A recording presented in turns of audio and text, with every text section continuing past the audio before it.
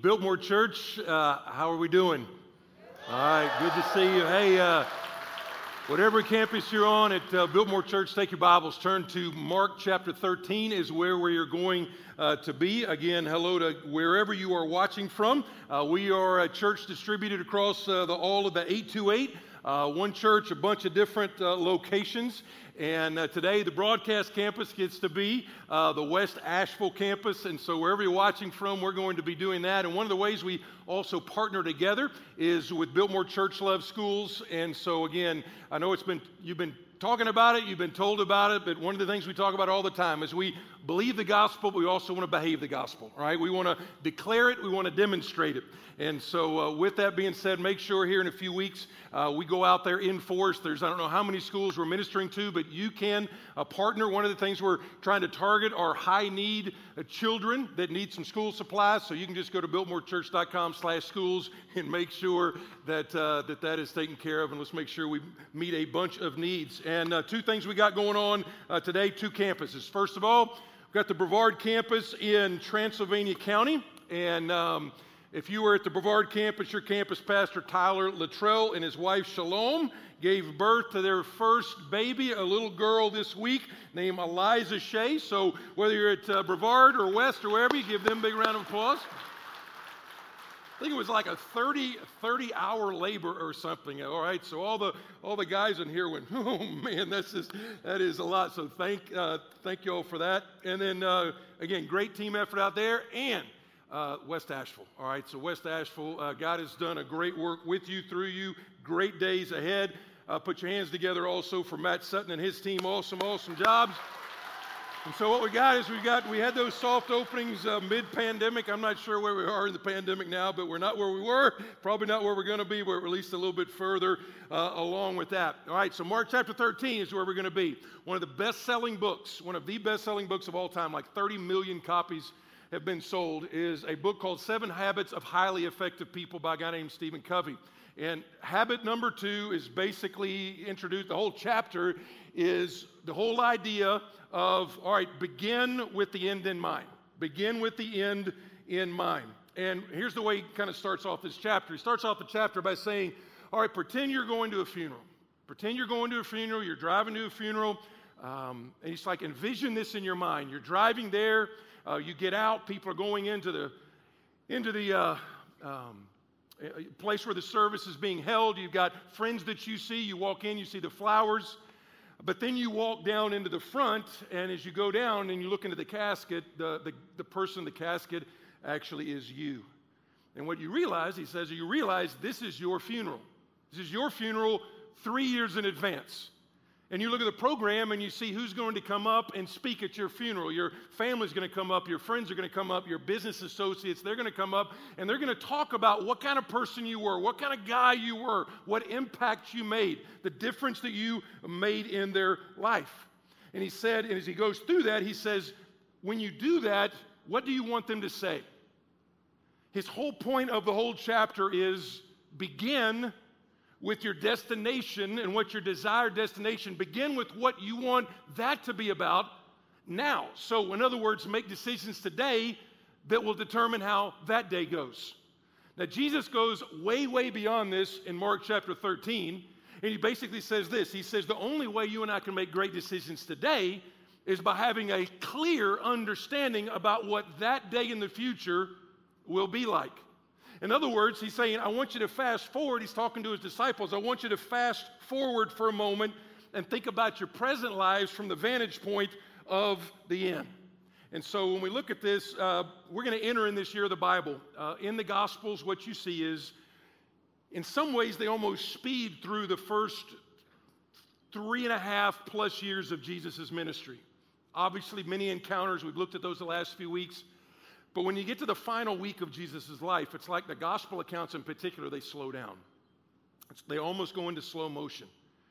And they slow down to go not just through his teaching like in the upper room, not just through the trial and the crucifixion, the betrayal, all of that. But even at the start, there's some uniformity about the teaching that he wanted to drive home. And the one we talk about today is one that is filled with bumper stickers and talk shows and prophecy conferences and all of that.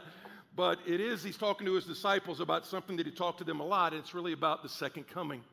Now, when it comes to second coming, I know people, based on your background, you might kind of freak out about the second coming because you probably came from one of two backgrounds. You might have come from a background, if you come from a church background, you come from one that either kind of ignored this. This was like the crazy uncle at the family reunion that you didn't really want to talk about. Or on the other hand, this is like all you talked about. Everything, again, from, if in case of rapture, this car will be empty, or prophecy conferences all the time, or big calendars behind you, and everything was about that. But in some ways, it's valid in this sense because it is the most talked about doctrine in the Bible. 318 references to the second coming in 260 chapters in the New Testament. Now, here's my challenge to all of us today. A lot of people talk about the particulars of the second coming. A lot of people talk about when is he coming back, or how is he coming back, or what about the details of coming back, or what does Nicolas Cage say in the Left Behind series? What about those things? But what we're going to try to focus on today and what the passage does is the implications of the second coming. So twofold. Number one, if you're like, I got a flyer in the mail. I want to make sure that I'm part of the food trucks, that kind of thing.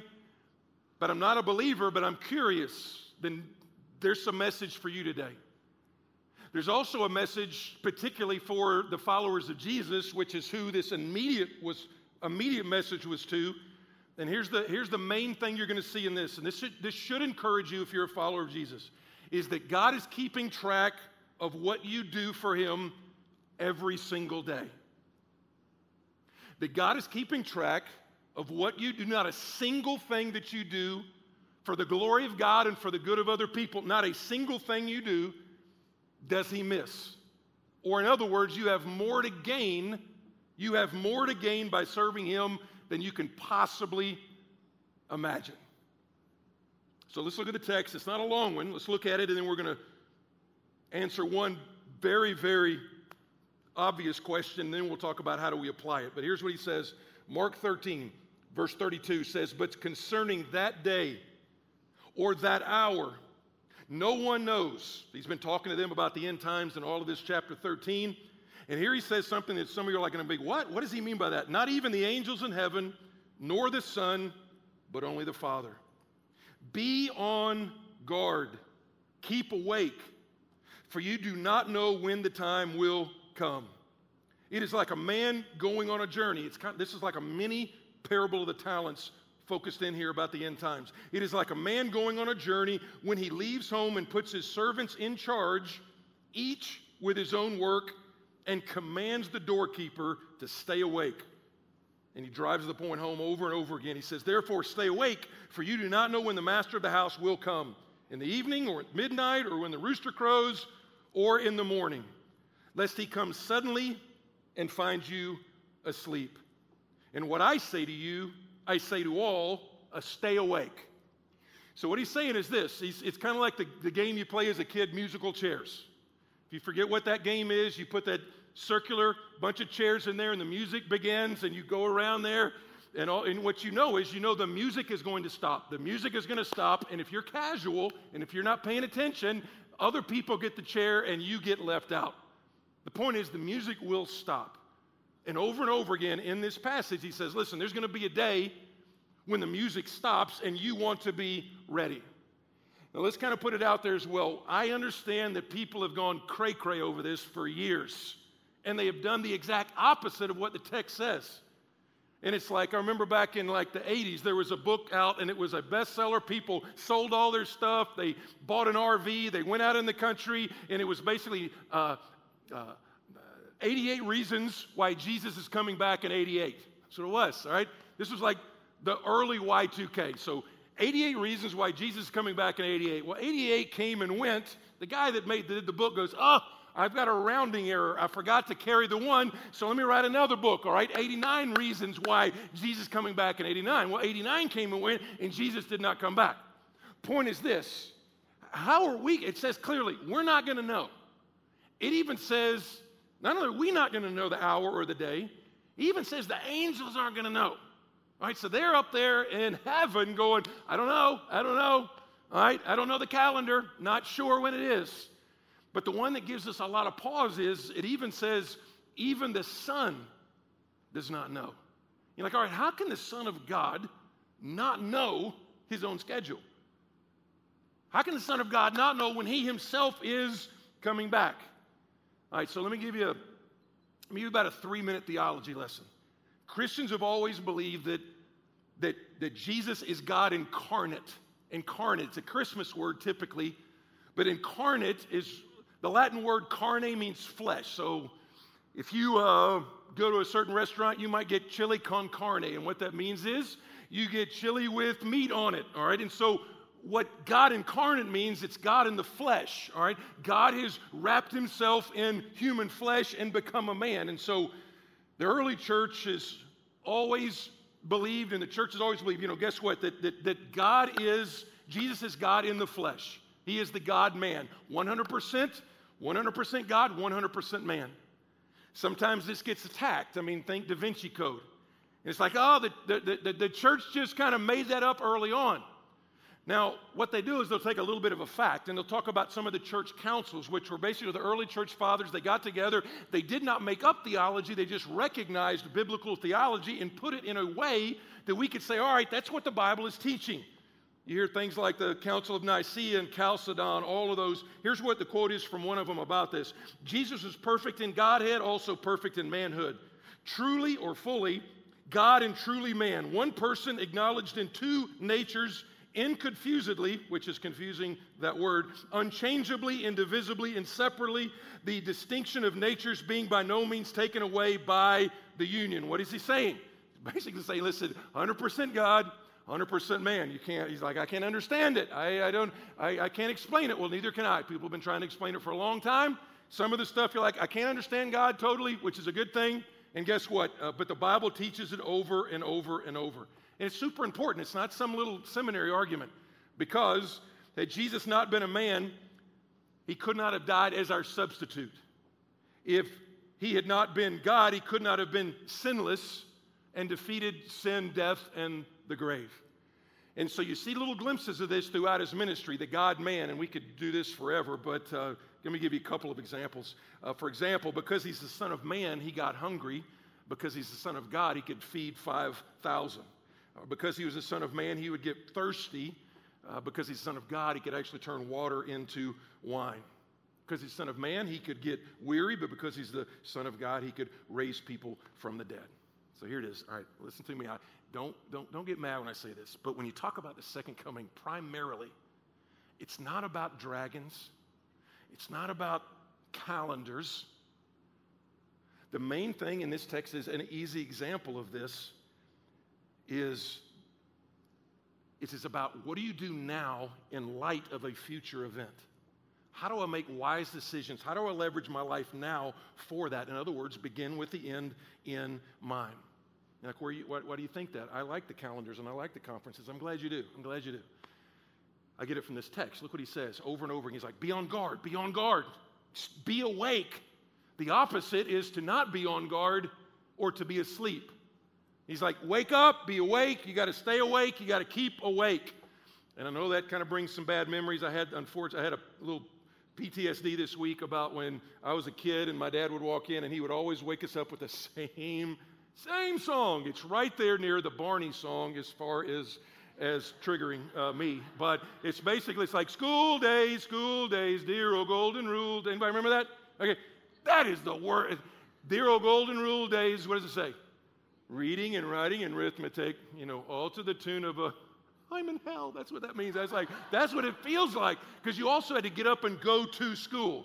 But what he was saying is, listen, wake up, you are going somewhere. And here's what I want you to understand. If you're a Christian, even if you're not a Christian, but particularly if you are a Christian, you are a person, the Christian life is linear. It is not circular. Okay? A lot of religions teach, you just kind of go round and round and round and round and round and round and round, whether you call it karma, reincarnation, whatever you want to call it, that is not the Christian life. The Christian life is linear. You know what? God created you, and you will live somewhere forever. And so there's some things we need to wake up to. All right, first of all is this, and you look at verse 34, and we're big about underlining our Bibles or highlighting or in your Bible on your notepad, whatever it is. But look what he says. It's the idea of waking up to your calling. Wake up to your calling. Verse 34 says, listen, you have work to do, you have deeds. He puts his servants in charge, each with his own deed, labor, or works. All right, so let's do a little bit more of this. Depending on your background, typically what you see is, let me be clear. We are obviously, and we teach this all the time, it's about the gospel. We are saved by grace through faith in Jesus alone. So you embrace Jesus through repentance and faith. He forgives your sin. He puts to your account his righteousness. You become his son. You become his daughter. You are connected to God. You get biblical faith means a change in direction. So you know what? I was going one way and I changed direction. I'm not the boss of me anymore. He is now the boss of me. That's biblical repentance and biblical faith.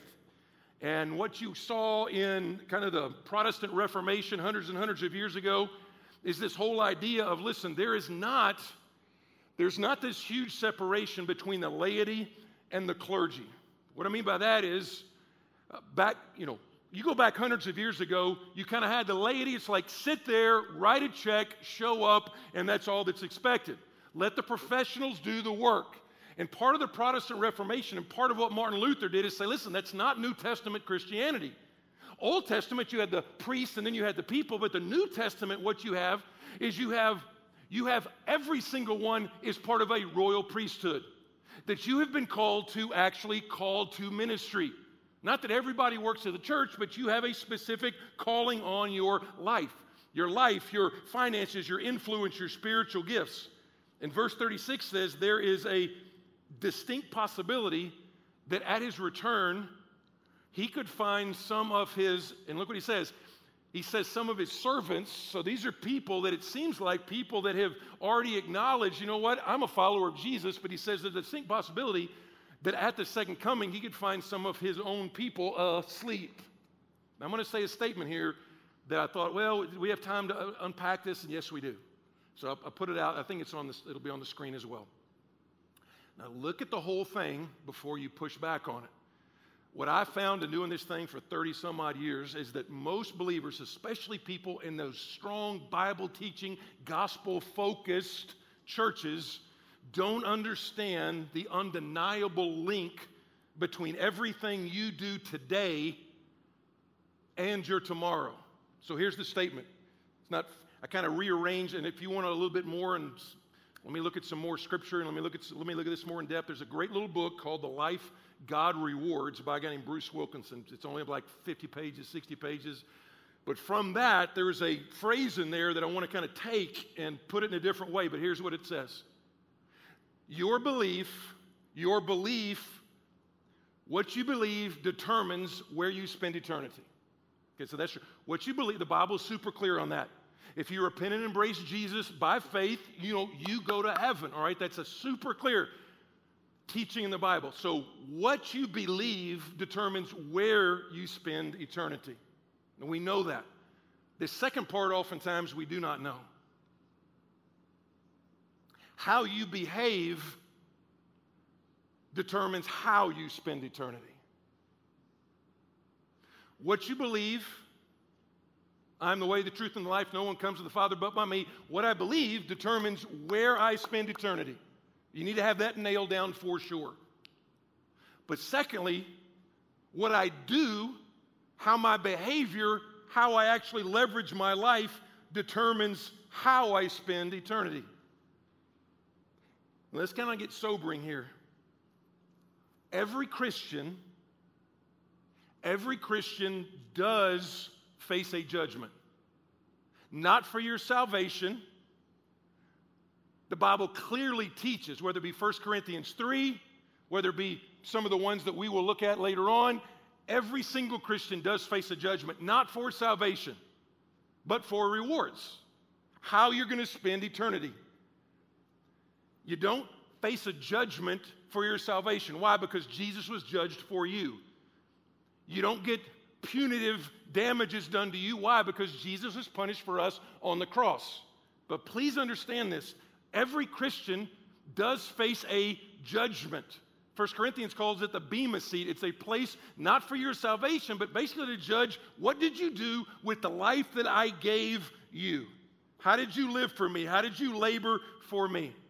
Jesus says, by this my Father is glorified, that you bear much fruit. Now, loved ones, there's not an exhaustive list on everything that God rewards. And I know right off the bat, you're like, God doesn't need to be reward me, and we'll get to that in a second. I'm just saying, let God be as gracious as God wants to be with his people. So this is just a quick flyby of some of the things that you can, all you got to do, look up the word rewards in your concordance sometime. Go to the back of the Bible. A lot of you have a concordance at the very back. Just look up the word rewards, and then just go through the New Testament and see how often this is attached to the believer and how he or she will live. Let me give you a flyby. Some things that, and this is what I want you to think of, is nothing is wasted. Nothing is wasted. Nothing you do for the glory of God and the advancement of the gospel, nothing is missed. That's a great deal. It's like nobody saw that. God saw it. If you want to put down a few verses, just put down Matthew chapter 5. Verse 11, he says, blessed are you when others revile you and persecute you and utter all kinds of evil against you falsely on my account. Verse 12, rejoice and be glad. Why would I rejoice and be glad? Why would I rejoice and be glad if I'm just getting the stuffing beat out of me over in, wherever, the Middle East for being a follower of Jesus? Why would I do that? Why would I do that? Rejoice and be glad. Why? Because your reward is great in heaven, for so they persecuted the prophets who were before you. He is linking the joy they can have in their suffering with the fact that this is not all there is, that they will get a reward in heaven. Their reward is not salvation. He's talking to his disciples. Or sharing, Matthew 6. When you give to the needy, do not let your left hand know what your right hand is doing, so that your giving may be done in secret. And then the end of the verse says, and your Father who sees in secret will reward, which means to pay back. He will reward you. You're like, Bruce, you're always talking about we serve because Jesus served us in the gospel, and we give because God gave to us, and we're generous because God was generous with us in the gospel. And that is true. All I'm telling you is kind of the cherry on top is God says, I'll also reward you. So you're struggling right now, and you get a backpack, $30 backpack for a high needs child that probably you will never meet. Nobody sees. God says, I see that, and I don't miss that.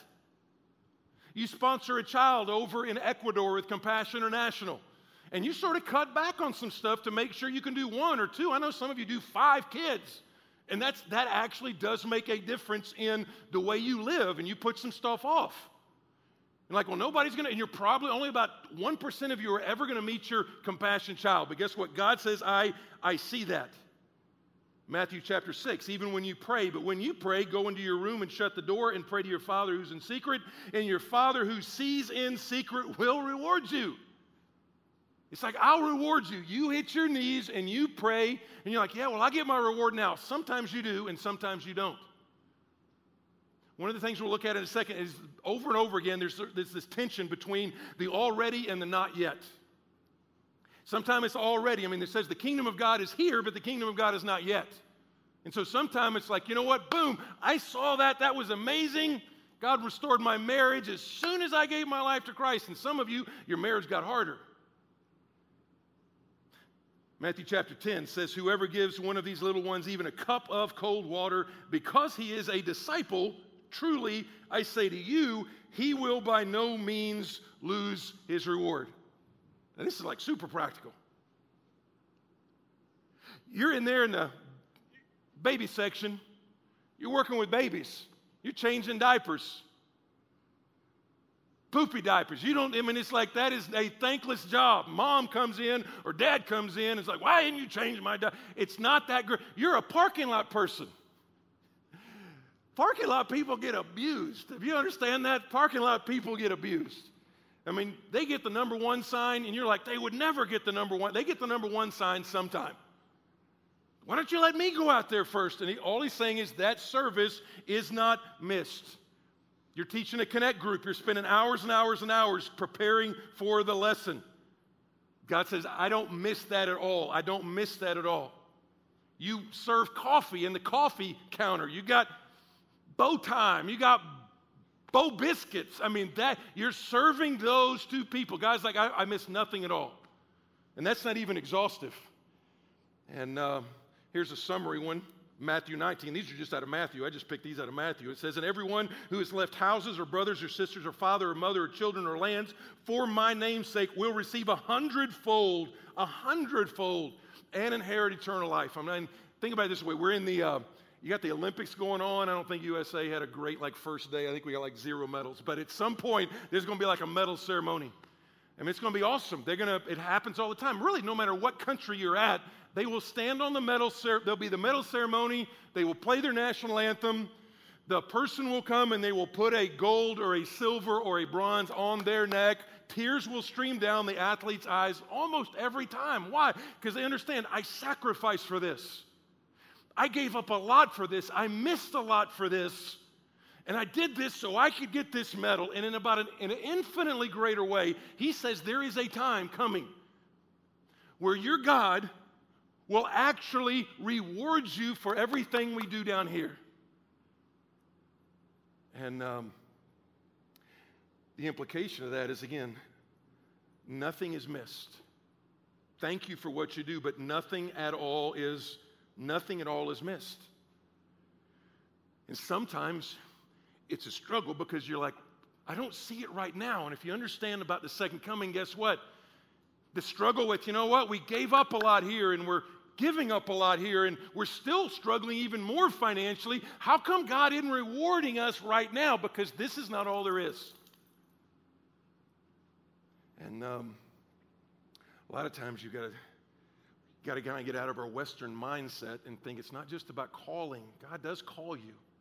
God does call you. So my obviously question is, how are you leveraging your life if you're a Christ follower for the kingdom? Honestly, some of us need to wake up. I know we kind of got asleep during the pandemic, and we're like, well, I'm just going to kind of take care of me and mine. But at some point, we've got to say, you know what? I am here for a certain amount of time. And you don't know how long that is, and I don't know how long that is.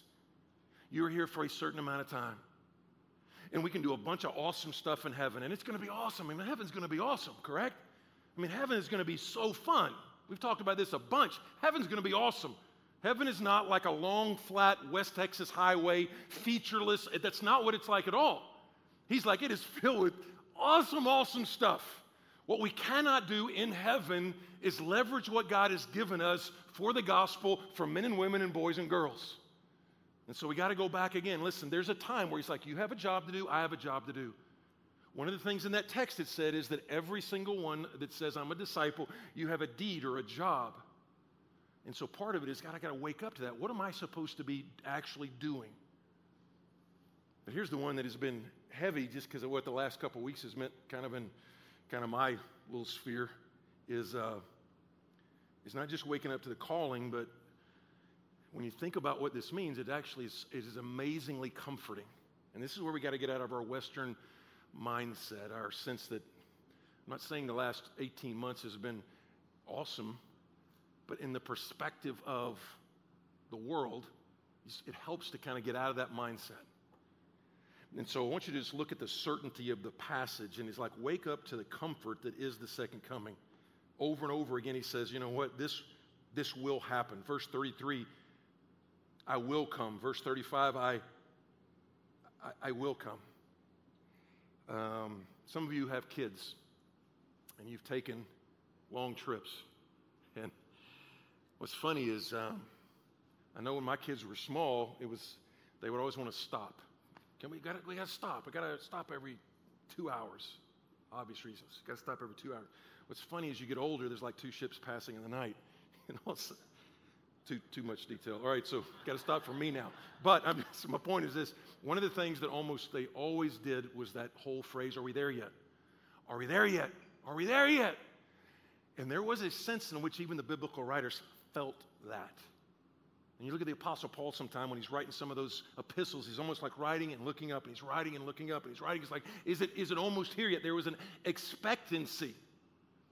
Can you imagine if you look back to your kid and you're like, hey, he's like, are we there yet? And you're like, no, it's going to be another 2,000 years. You better get some good batteries for the Game Boy, all right? Because it's a long trip. And so when you look at this, people ask, why so long? I mean, he's saying this stuff, and it sounds like it's about to take place. Why so long? Well, Peter gives us a little insight, and he actually says it's because of God's patience, not wanting any to perish. Doesn't want anybody to perish. It's God's patience, his long-suffering toward the person that hadn't received Jesus. I was thinking about this. I remember thinking shortly after I became a Christian, why don't you just come back now? I got my first-class ticket to heaven. Why don't you just come on back now? That can't be the default of believers. Why don't you just come back and make it a lot easier? And what God is saying, the patience is there because, you know what? There's other work to be done. There's other history to be unfolded. And so here's what I would kind of challenge us on when it comes to, all right, how can I wake up to my comfort? Everybody agrees. Nobody in our culture thinks everything's right. All right, everybody agrees. Oprah, everybody agrees something's not right. Nobody looks at the world and goes, yeah, man, that's clicking exactly the way it was designed. Everybody knows something's not right. The Christian worldview, the biblical worldview, is, you know what? We see the world has been wrecked by pain and suffering that came from our sin. And here's what I want to kind of get in your world for a second. Jesus' return promises that all that pain and all that suffering does not last forever. It doesn't last forever. All that pain, all that stuff, it does not last forever. And you can endure almost anything. We can endure so much if we know, you know what? This doesn't last forever. This doesn't last forever.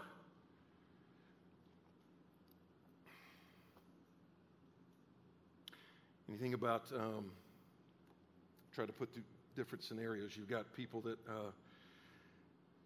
this is great news. This is great news for the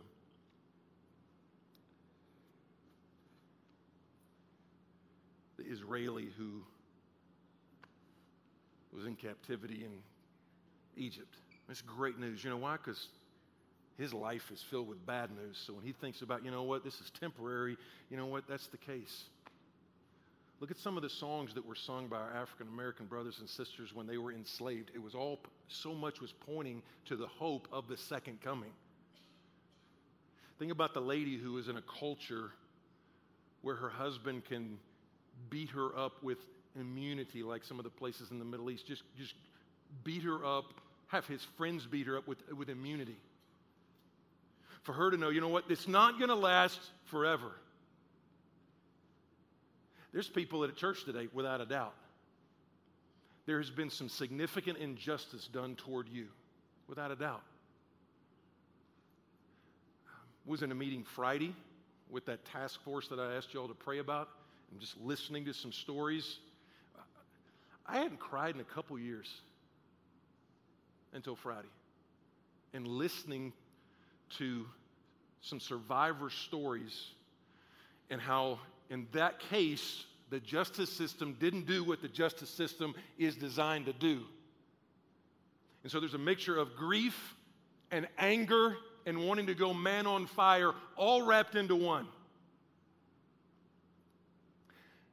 And what you have to understand, whatever it is, we talk about forgiveness all the time. You can't forgive unless you know at some point justice will be served. You can't. That's why the Bible says, where God says in Romans 12, vengeance is mine, says the Lord. If you don't think God is a just God, how are you going to let the vengeance be up to him? How are you going to forgive because forgiveness is not about trusting or letting down boundaries. Forgiveness is about what? Forgiveness is about my decision to release a person from the debt they owe me.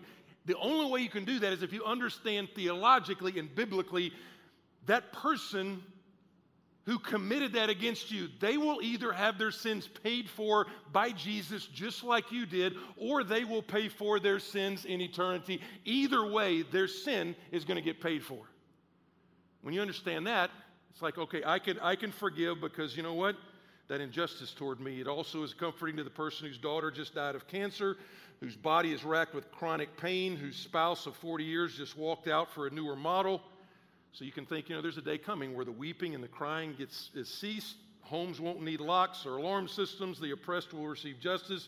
The weather will always be awesome. The deaf will hear. It's a better version of everything. It's a better version of everything. That's the easiest way. Eternity is not sitting on a cloud playing a harp. It's not. Does anybody even here like the harp? Does anybody even like the harp? I don't even like the harp. That sounds a lot more like hell than heaven, and heaven is not that at all. Heaven is filled with rewards and responsibilities and joy. Everything is a better version up there than it is down here. I mean, just think about that one thing. What's the most beautiful place you've ever been to? For me, the most beautiful place other than Western North Carolina is Hawaii. I mean, visually stunning. White beaches, snow-capped mountains, blue water. I mean, you're just having visual overload the whole time. And this week, as I was preparing this, I'm like, all right, what is Hawaii, no offense to, Hawaii's a dump as we know it compared to what we're going to see. I mean, think about it. You can think about it. All that stuff this last week about the space travel, billionaires saying getting on a spaceship and going up there for like a minute and coming back down.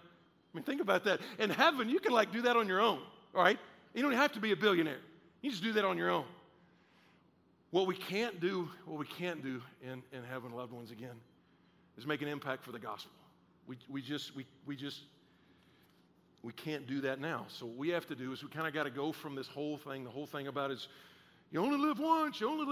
I mean, you just hashtag. If you're a Christian, please don't put YOLO and Biltmore Church in the same deal, all right? You only live once. If you're a Christian, you don't only live once, okay? Doesn't sound good. YOLO kind of rolls off the tongue. YALF doesn't really roll off the tongue, but you only live forever. You live forever. You live forever. And so really 2 points. The first one would be obviously I'm not 100% sure I'm really looking forward to Jesus coming back. I'm really not sure I'm looking forward to that. I'm not 100% sure where I stand with him. Well, that does not need to stay the same. This morning you can say, you know what you did on the cross somehow counted for me. And I want to embrace what you did. I'm not the boss of me anymore. You are the boss of me. When you said it is finished, somehow that counts for me. And you embrace him by faith. That's called repentance and faith. I'm turning from my way of trying to make life work, and I'm turning to Jesus and Jesus alone. And that's where some of us are, honestly. My biggest nightmare is in 10 or 15 years or whenever you guys put me like in the old preacher home, and when that happens, my biggest fear is you will have sat in church thinking that because I go to church and I read my Bible and I hear about the gospel and I do a couple of good things, my biggest fear is that you would actually have never embraced Jesus by faith. Not in a real way, not in a way that changed you from the inside out. Make sure that's there now. But secondly, there's a lot of us in here, honestly, we've grown into some lethargy during COVID. We have. I mean, it's been the hardest 18 months for so many. I promise you. I can't tell you how many of my pastor friends have just quit. They're just like, forget it. People are either mad about the election, health, injustice, you name it, and they're like, forget about it. It's like, listen, don't quit at the end. Don't quit right now. And so a lot of us just just wake back up, say, God, for the remainder of my years or until you come, would you use me for the glory of God and the good of others? I tell you, West Asheville and Arden and East and Brevard and Hendersonville and Franklin, they don't need to be the same. So why don't you bow your heads and close your eyes? Heads bowed, eyes closed. Would you just recommit and just say, you know what, Lord, it's for some of us, you might be able to say, this is the first time I want to drive a stake down and know that Jesus is my Savior. I need to know that. And right now, where you sit, drive that stake down to say, I don't want to have to doubt again. Later on in the New Testament, it says, those that know the Son of God have life. Those that do not know the Son of God do not have the life. A very clear demarcation. Do I know the Son? If you don't, just say, right now, I believe that what you did on that cross counted for me.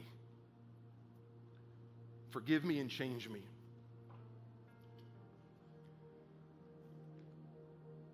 A lot of believers in here that God's waking us up, saying, get on guard. Leverage what I've given you. I've given you a job. I've given you deeds. I've given you a subdivision. I've given you a school. I've given you a neighborhood. I've given you a family. Leverage what I've given you for the glory of God, the advancement of the gospel, and the good of other people. You won't be sorry. I miss nothing. And so just tell them that in your own words. Father, thank you that this is not all there is. God, help us to keep a clear picture of what's going to be so that we make great decisions and priorities about what is right now. God, in this crazy time in the life of our immediate context, of our immediate culture, of the people you've put us right around, help us to see with the eyes of eternity. Help us to see what's going to happen so it makes a difference in what we do right now. God, thanks for new beginnings. Thanks for fresh starts. Thanks for sobering passages that do wake us up. God, thank you so much for the hundreds and even thousands of people who serve just on a given weekend. Help them understand. Help them be validated because you miss nothing. You reward all of it. God, thanks for the nursery workers. Thanks for the coffee counter people. Thanks for the greeters. Thanks for the people in the parking lot. Thanks for the Connect Group teachers. Thanks for them all. Most of all, thanks again for the gospel of grace. We don't work for your approval. We work from that approval. And we pray this in the one that won it for us. His name is Jesus. Amen.